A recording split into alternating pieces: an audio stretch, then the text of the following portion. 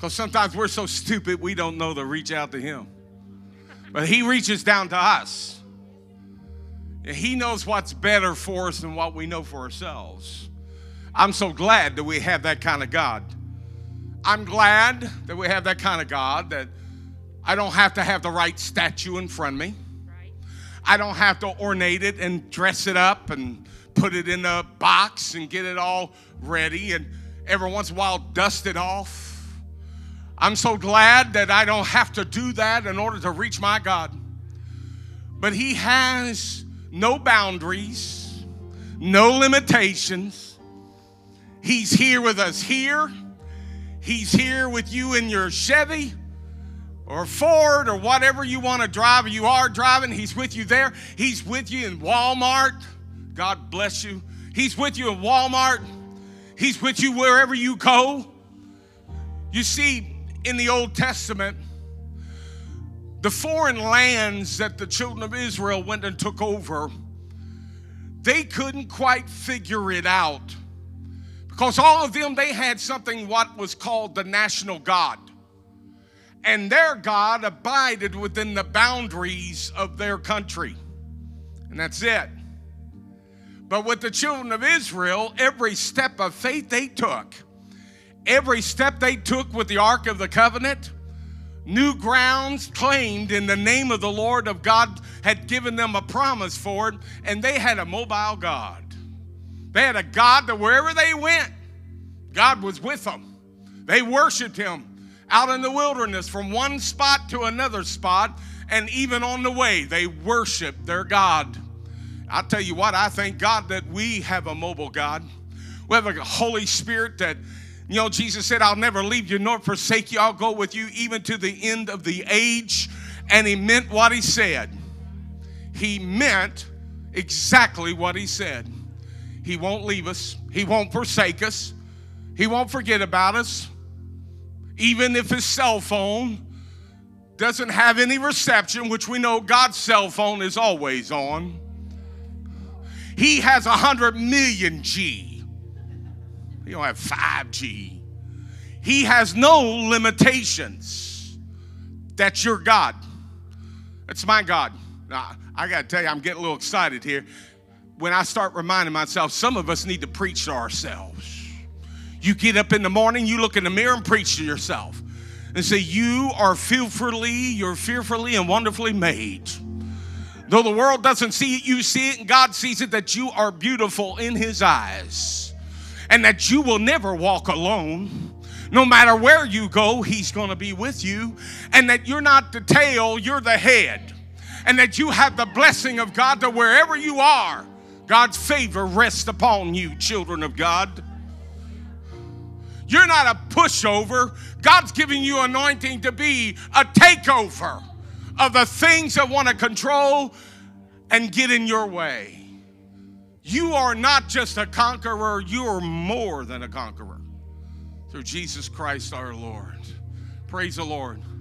I know every time I do this, it kind of shortens whatever my sermon's going to be on a time limit. I'm so glad that we don't have a clock in the sanctuary, and not everybody shouts glory to God to that, but I'm glad we don't. I'm glad, like one Far Side comic had, a minister was up preaching at the pulpit, and all of a sudden in the caption, a steam whistle blows real loud behind him.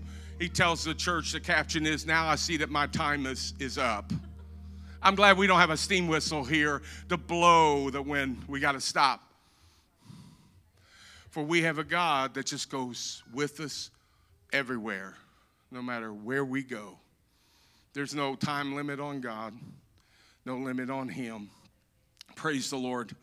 I'm glad I'm here today. I'm glad you're here today. Turn to the person next to you and say, you're really blessed to see me today. I'm just getting you to tell them what you think. We are so blessed. So blessed.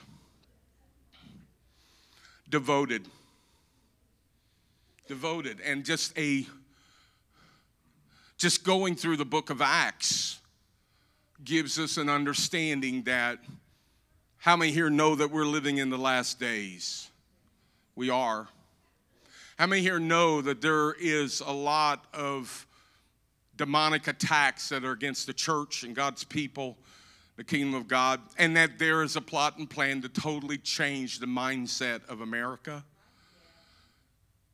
To chase away this idea that we have Judeo-Christian values. They declare and say they no longer exist, but I will tell you, God's word will not pass away. So they're always going to be around, though they're not popular. Of course, I will tell you throughout Scripture, God's opinion really wasn't popular all the time, but it stands sure and it's true. The book of Acts, these people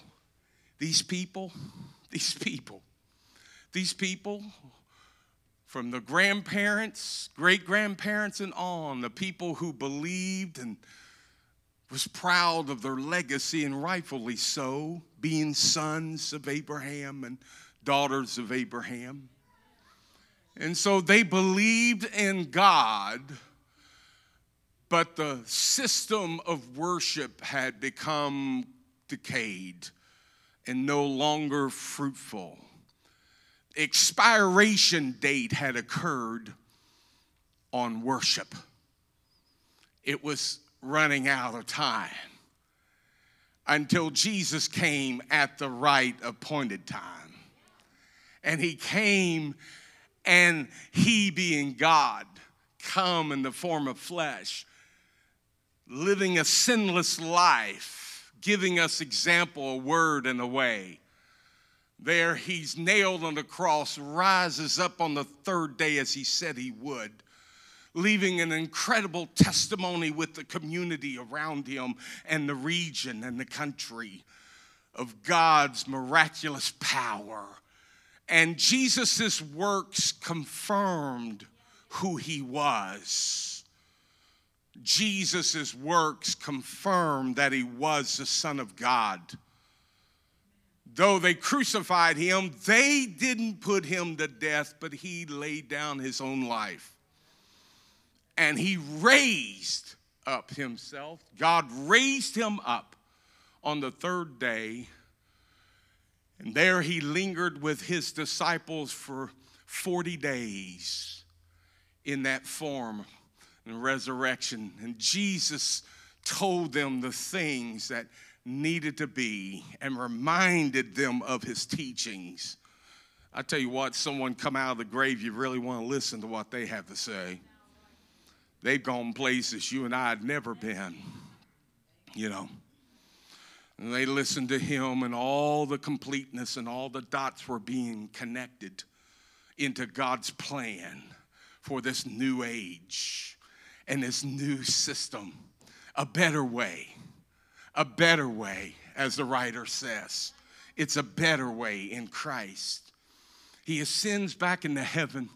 Before he leaves, he tells the disciples, I'm going to commission you and everyone that's in my kingdom to go and make disciples, teaching them to observe all things which I've taught you, baptizing them in the name of the Father, Son, and the Holy Spirit.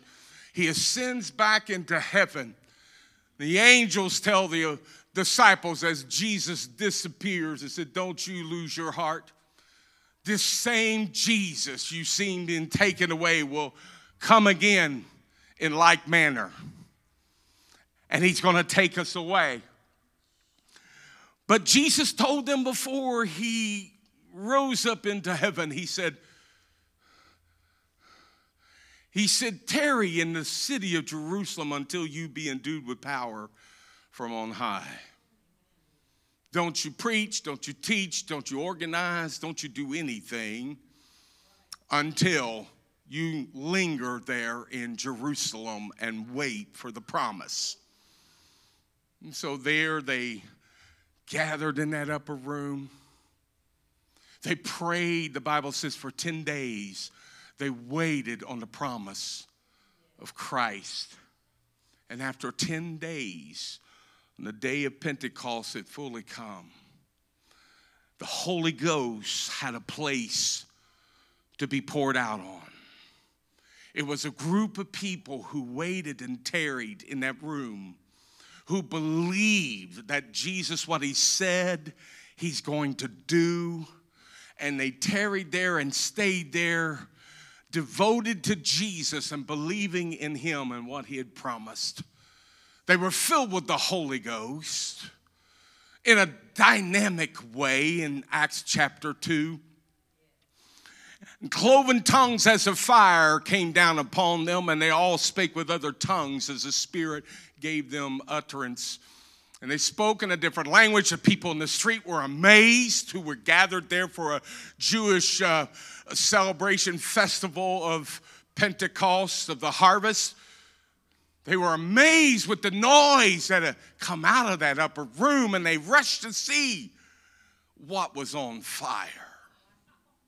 And what was really on fire wasn't a tangible kind of fire, but it was something that landed on their heads and ended up in their bellies. And they were filled with the Holy Ghost and transformed lives there in that upper room. Suddenly said, we're now going to do what Jesus wanted us to do. They then go outside and speak to the crowd, and the crowd is gathered all around. Peter being anointed by the Holy Ghost, and in the Spirit, he said, these men aren't drunk as you suppose, since it's 9 o'clock in the morning.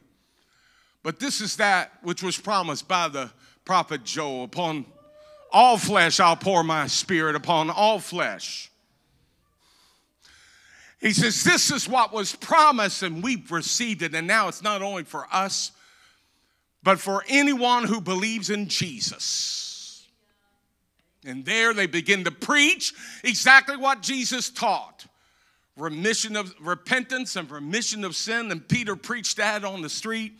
And the Bible says that their hearts were cut and said, men, what should we do? What are we to do right now? And Peter tells them to believe in Jesus Christ, be baptized. And they believed, and 3,000 souls were added to the church that day. 3,000. We get excited now in modern times if there's 10 people who decide to form a church. But 3,000 at one moment. It was a sign from God that God was going to suddenly make this into a contagious condition. It would spread more and do more than what any pandemic could do because of the power of the Holy Ghost. And they did what Jesus told them to do. And we find in Scripture that there are these believers gathered together, these people who were sort of, let's face it, ostracized from their community because now they're going to speak in the name of Jesus. No longer totally only upon Abraham and Moses, but things that they say were going to be in the name of Jesus. That would declare his rightful place as being the Son of God and would bring in the opportunity for humanity to really, truly experience God. I'm telling you, to be filled with the Spirit, to have their life filled with God in their life. Devoted. I love these banners. I like them. If anything, I'm going to brainwash you with these banners. I got a message here. Simply, in Acts 2 and 42, I'll go to Scripture first. In the English Standard Version of the Bible, it says, and they devoted themselves to the apostles' teaching and the fellowship, to the breaking of bread and the prayers. Devoted themselves. Devoted. Period. Period. Not devoted question mark. Not devoted comma. Semicolon. And then something can follow. But I'm telling you, how many here knows a basic English and grammar? That you know you write a sentence and you put a period down, it means this is it. Not going any farther. We're going to be devoted. We're not going to add to. We're not going to water down. We're not going to give a commentary. We're not going to give our opinion. We're not going to give a suggestion. No, simply we decided we're devoted, period. No ifs, ands, or buts to it, period. And through the power of the Holy Spirit, you and I can make that declaration and this year say, I am devoted.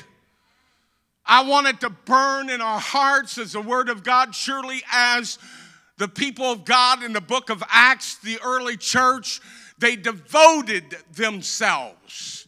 They devoted themselves. They devoted themselves. I want to say they devoted themselves. You know what I'm saying there? They devoted themselves. It wasn't God that got a hold of them and made them do this or that and that and this. They made up their mind. They made the decision that they were going to be devoted. You and I have the power.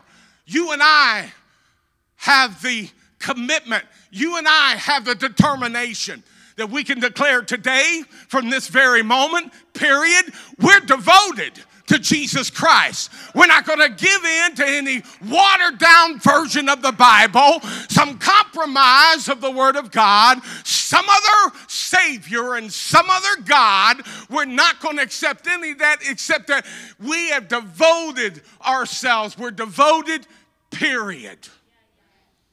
Devoted. And I will say today, in the day that we live in, the last days, perilous times shall come. But in the perilous times will come the power of God to those who find themselves devoted.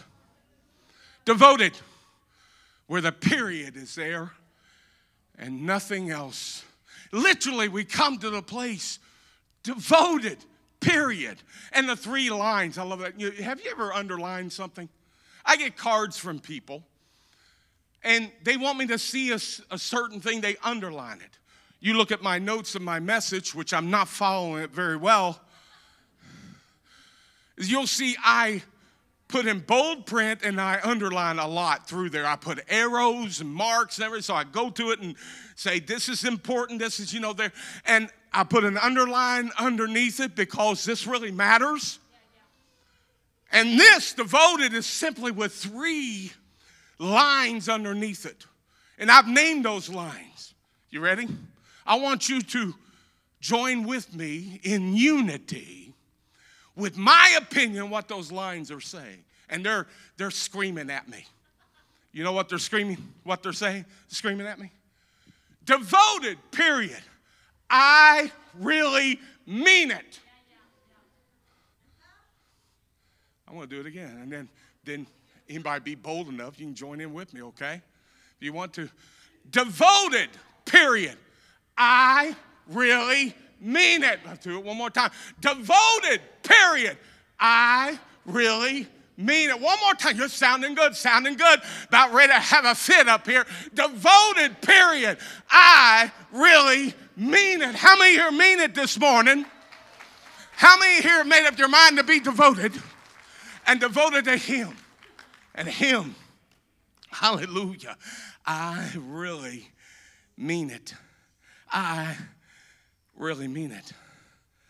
Throughout Scripture, you find people other people in Scripture, when they said certain things that brought out, I'm devoted.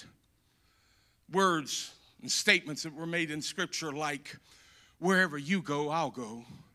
Your God will be my God, and your people will be my people. That was Ruth. Though he slay me, yet will I serve him. That was Job. As for me and my house, we will serve the Lord. Joshua. And here's one I really like. O King, our God whom we serve is able to deliver us from the burning fiery furnace. But if not, let it be known to you, O King, that we will not serve your gods, nor will we worship the gold image which you have set out. You know who that was, Shadrach, Meshach, and Abednego. It's hard to be devoted over hearsay. It's hard to be devoted over mama's faith or daddy's faith, grandma's faith. It's hard to be devoted. But like these people in the New Testament in the book of Acts, when someone has a personal experience about something or someone, then being devoted is very, very possible. Being devoted is proven more by walk than talk, because talk is cheap. You may say something in the sanctuary today, and you'll be saying something bad tomorrow. When we read about the church in Acts, it was a devotion that led to change, a change of their hearts, their minds, their actions, and their world. No one would question whether or not if those people were Christians. It was just undeniable that they were one of them. In other words, let me ask you this morning. If you were arrested for being a Christian and had to appear in court being charged with being a Christian, would there be enough evidence to convict you? Let it be so, Lord. Our relationship with God cannot be an undercover condition, because devotion makes you show it outwardly. Yeah. Love for our spouse can't be an undercover secret relationship. No, because it won't be long. Your spouse will start saying, you don't love me. But you have a devotion to your spouse that you're going to put her face on Facebook with you. You're going to go out public with her and, take her to a fancy restaurant like B-Dubs. I could have said Frisch's, but I said B-Dubs. But that's okay, because if you're devoted with each other, you love each other, B-Dubs is just as good as any 5-star restaurant because of the devotion there. Devotion. Devotion controls us and moves us. In chapter 3, Peter and John going to the temple to pray at 3 o'clock in the afternoon prayer time, found a man at the gate called Beautiful, a lame man begging to receive alms.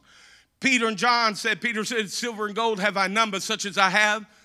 In the name of Jesus Christ of Nazareth, rise up and walk. And pulls him up. The audacity. But I tell you, Peter knew that he was devoted to Jesus, and he knew Jesus was devoted to him. That Jesus would back up what he would say he would do. The signs and wonders shall follow the believers.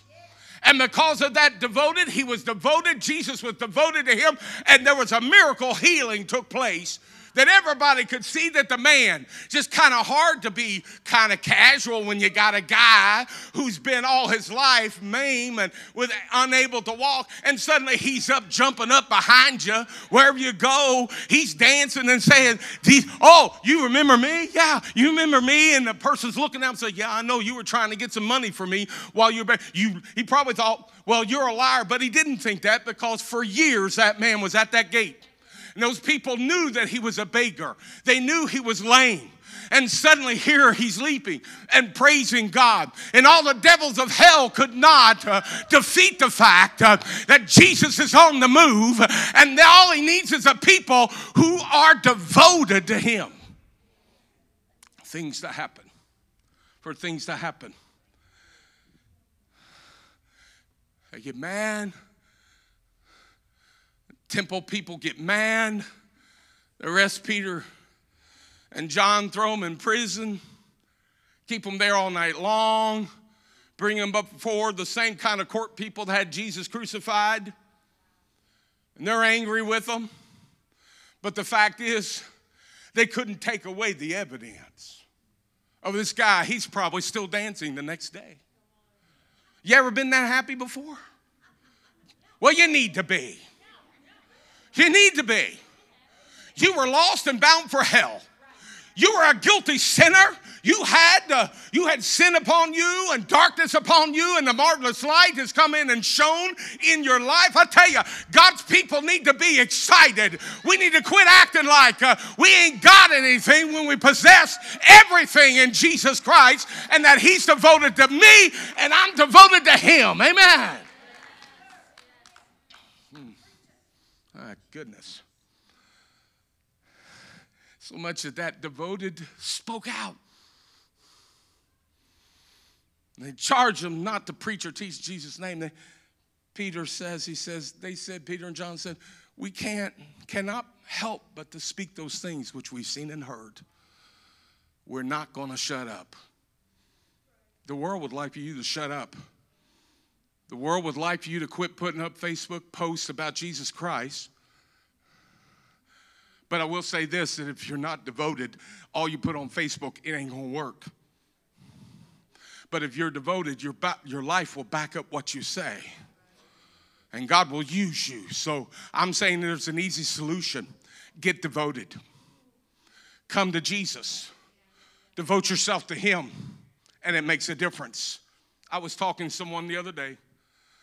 And me and this person were talking about Paul and Peter in comparison. You know Paul, the one who wrote 3/4 of the New Testament.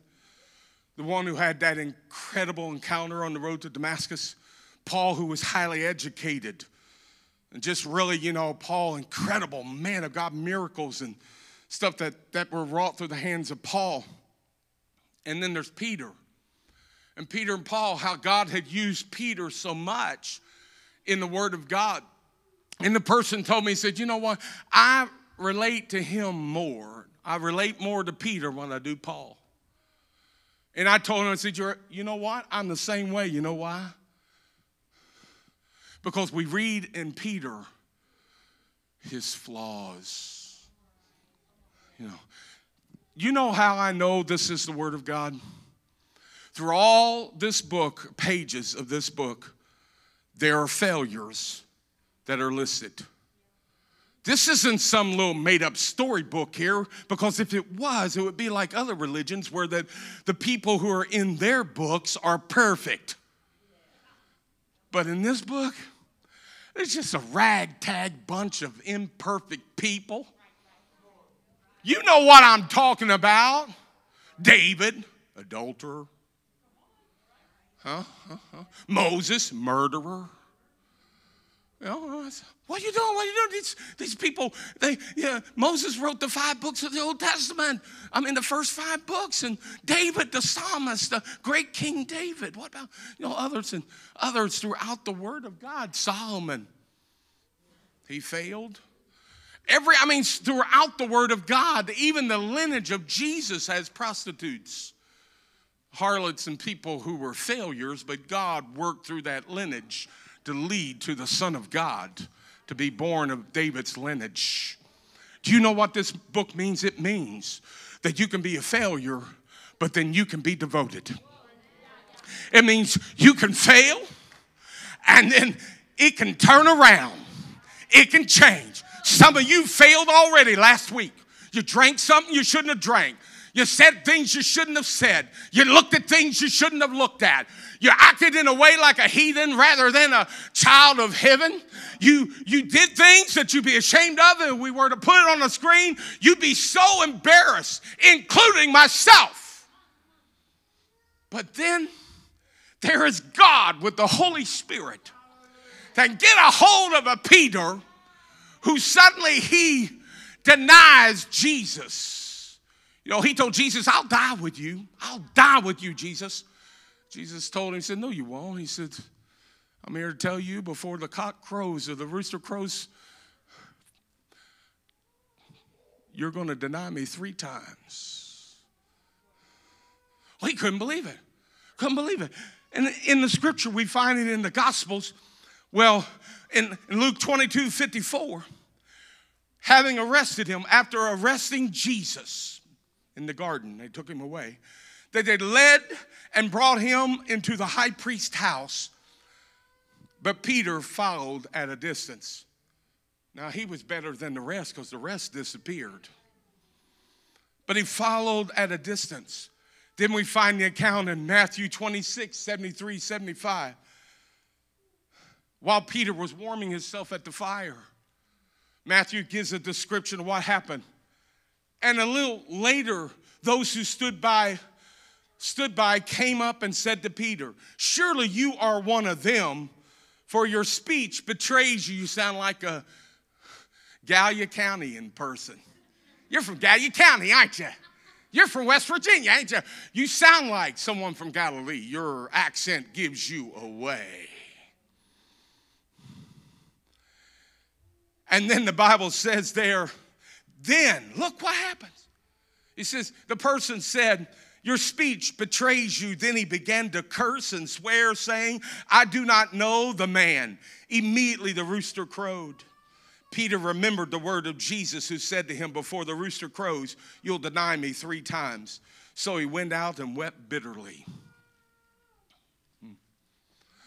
I think it's interesting that in this account of Scripture, that when Peter followed Jesus at a distance, he ended up cussing. Oh, somebody say glory to God. Like one old preacher used to say amen or oh me. Yeah. Following from a distance. When we follow him from a distance and not devoted like the Lord wants us to be in him, listen to the way you talk. The Bible says out of the abundance of the heart, the mouth speaks. So it gives a heart indicator. You've really been cussing, carrying on, ranting, raving like a wild person. Somebody said, amen. Ouch. Your mouth is telling you your heart condition. You're following from a distance. You need to move in closer. You need to move in closer to Christ. When we see that failing occurred prior to Peter's experience, he failed, but it was prior to his experience coming face to face and together with the resurrected Lord and the day of Pentecost. He was never the same after those events. You and I don't have to remain the same. We'll be devoted. We'll be a devoted follower of Jesus Christ. The Lord's laid it on my heart. We need to pray.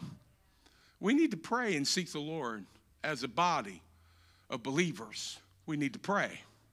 And I want you to know that every time we have a worship service and prayer and praise and worship's going on, you can go and kneel down anytime you want to. If you want to do that and seek the Lord. We may not invite you to do so, but you are invited. It may not be verbally, but it's there because worship is worship. We acknowledge worship in the house.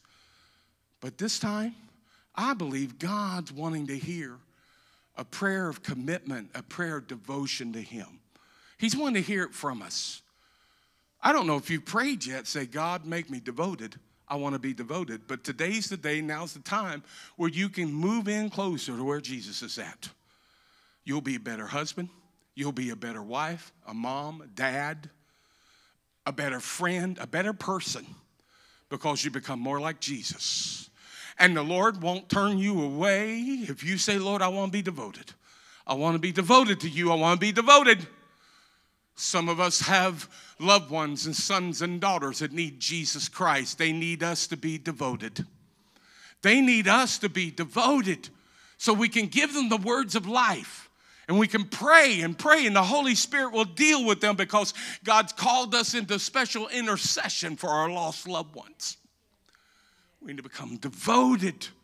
Jesus is more important than anything in our life. Because you see, church can't be a club. It cannot be a club because you can miss meetings and it won't matter. But when it is a place of devotion and being devoted, you make up your mind, I'm going to pray for one another.